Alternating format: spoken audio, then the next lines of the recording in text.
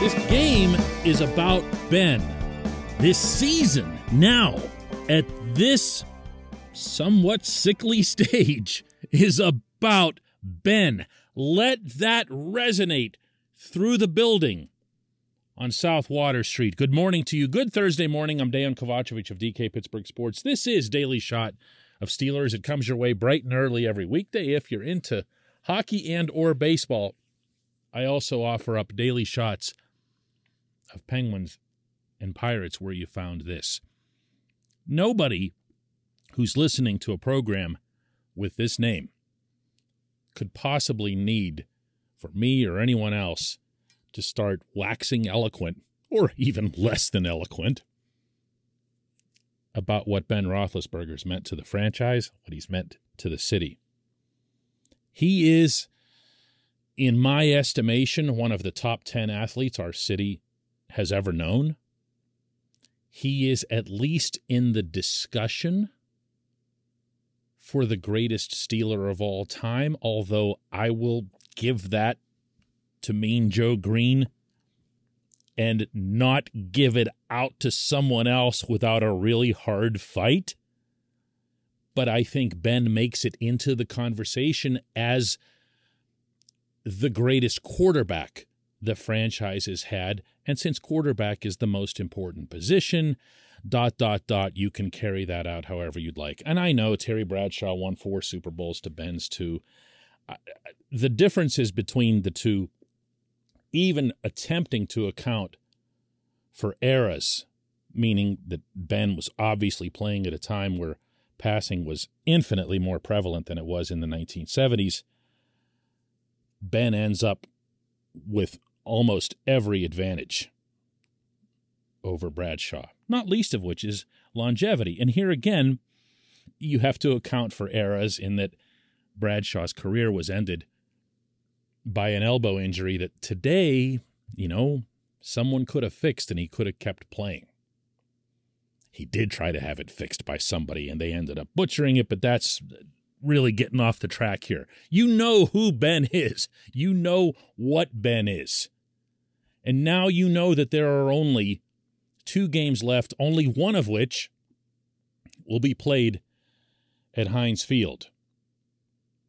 And the first order of business, as it relates to this game, is external. I'm not one who has made a habit throughout my 25-plus years of covering sports in this city of telling people what to do, that they should go to this game or shouldn't go to that game or boycott this or support that or boo this guy, cheer that guy. I don't do it. But I do feel quite comfortable in a role of someone who commentates on sports around here, saying that it would be one massively deep disappointment to see empty yellow seats there next Monday night, or to see a bunch of Browns fans come down. They're going to find a way to get their tickets. They get on StubHub too in Cleveland. They have the internet, I've been told.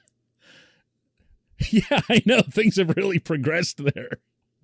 Unlike this episode of Daily Shot of Steelers, huh?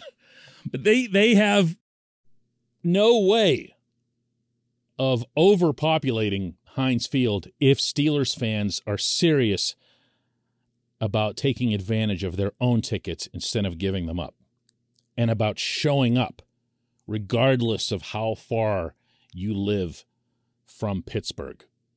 And as I've mentioned many, many times on this show, more than half of the Steelers' season ticket base remarkably doesn't live anywhere near Western Pennsylvania, let alone Pittsburgh.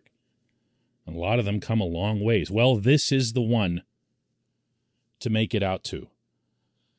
People have complained, and rightly so, throughout this season about losing the Steelers' way, about the lack of culture, and a lot of other intangible criticisms that have been very much deserved, heaped upon Mike Tomlin and the players. But know and understand that part of the Steelers' way and the culture is you. And it is about how you show up for things like the Hall of Fame induction, where everyone goes, whoa, it's going to be Pittsburgh's year, and you know it's going to be a spectacular scene. And it was, even in a COVID summer. Canton was overwhelmed with black and gold. Why? Because that's how Steelers Nation rolls. Well, that needs to happen next Monday, or I will feel plenty comfortable, to use that term again, criticizing the lack thereof. Because this isn't about the team being 7-1 or getting mopped up in their last 4 road games or anything like that. This is about something that's a lot bigger.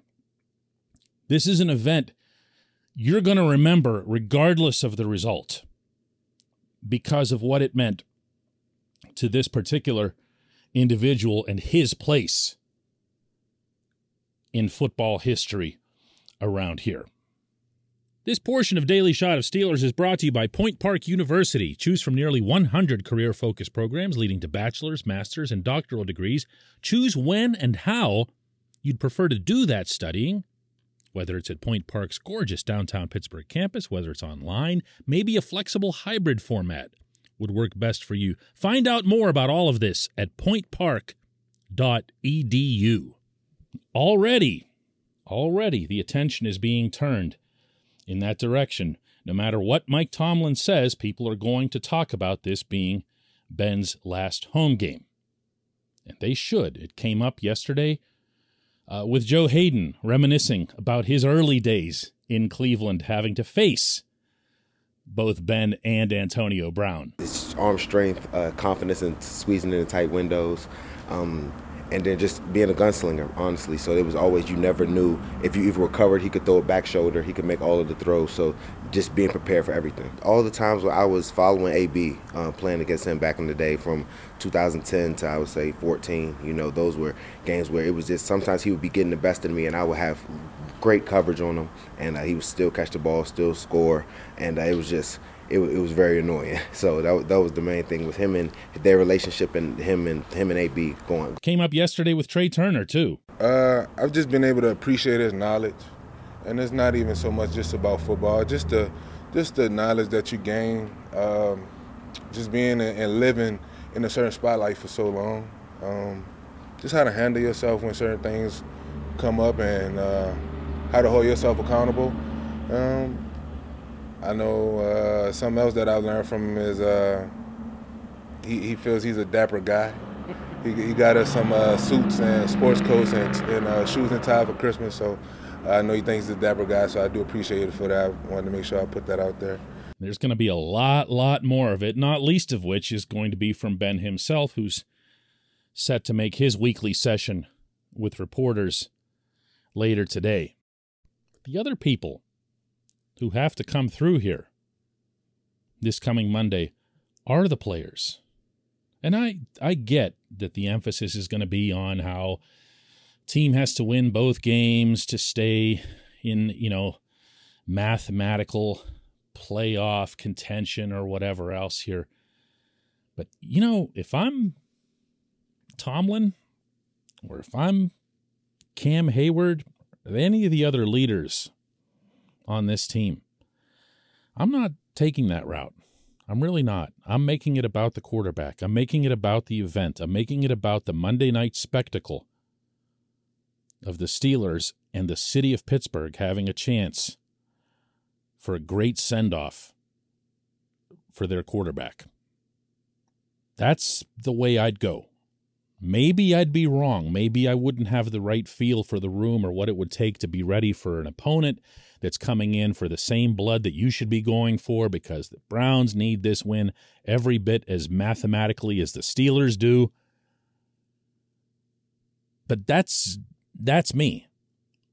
That's the feeling that I'd get, because the funny thing about this football team over recent weeks is that they've been, as I said, just awful, a disaster on the road. But they've been okay at home. They've been okay in front of their own fans. And anyone who was there for the Joe Hayden tackle to beat the Titans, or was there when TJ disrupted the Lamar Jackson 2-point conversion attempt, knows that the crowd was a significant factor in both of those. And there I go again, right back to the crowd. Make this happen, Pittsburgh. Make this happen. When we come back, just one question.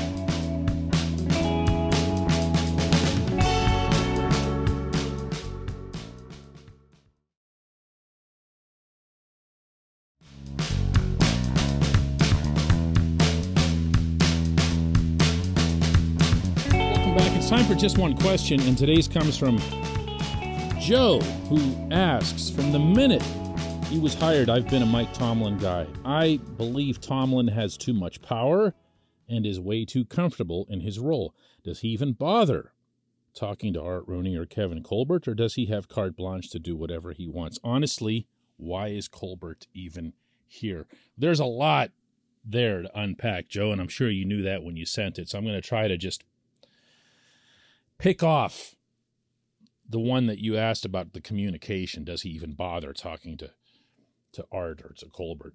And the answer is yes. It's an emphatic yes.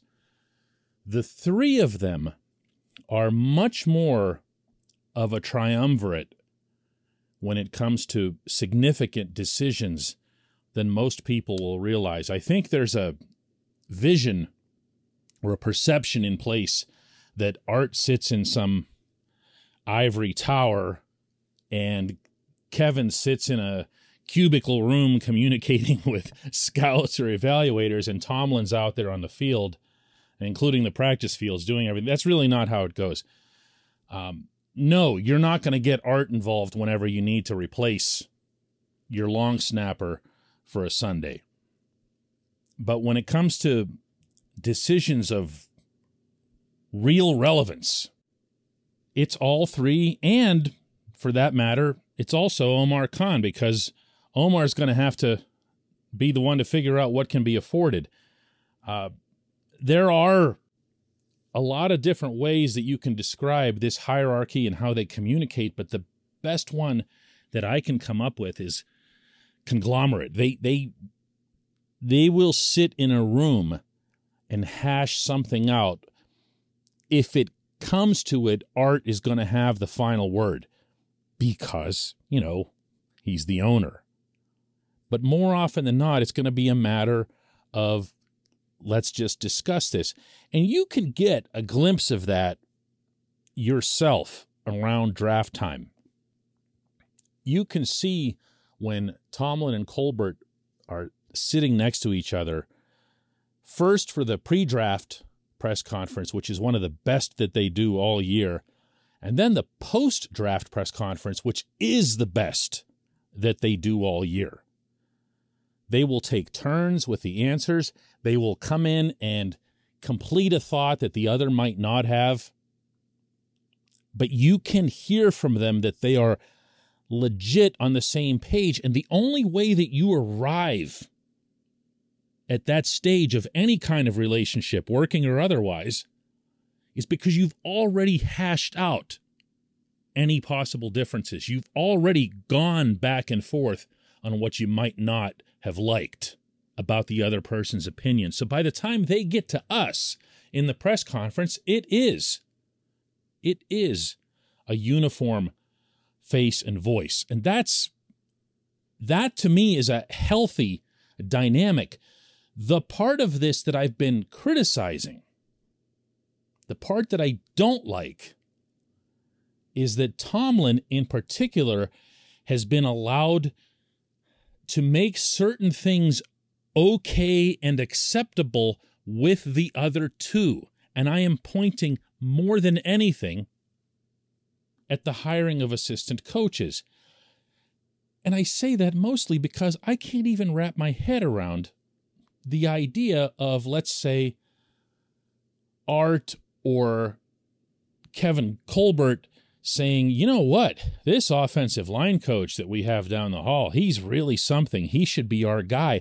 That's not something that either of those guys is going to be able to pound his fist on the table over. That has to come from the football guy on the field. And the fact that it's happened repeatedly with positional coaches and even coordinators, that has to be emanating from the head coach, and it's not okay. It's not okay, and that's the part, and I'm sure this is why you asked this question anyway, which is why I went here. That's the part that has to be addressed in some form or other, and that can only be done by Art Rooney. I appreciate the question. I appreciate everybody listening to Daily Shot of Steelers. Let's do another one tomorrow.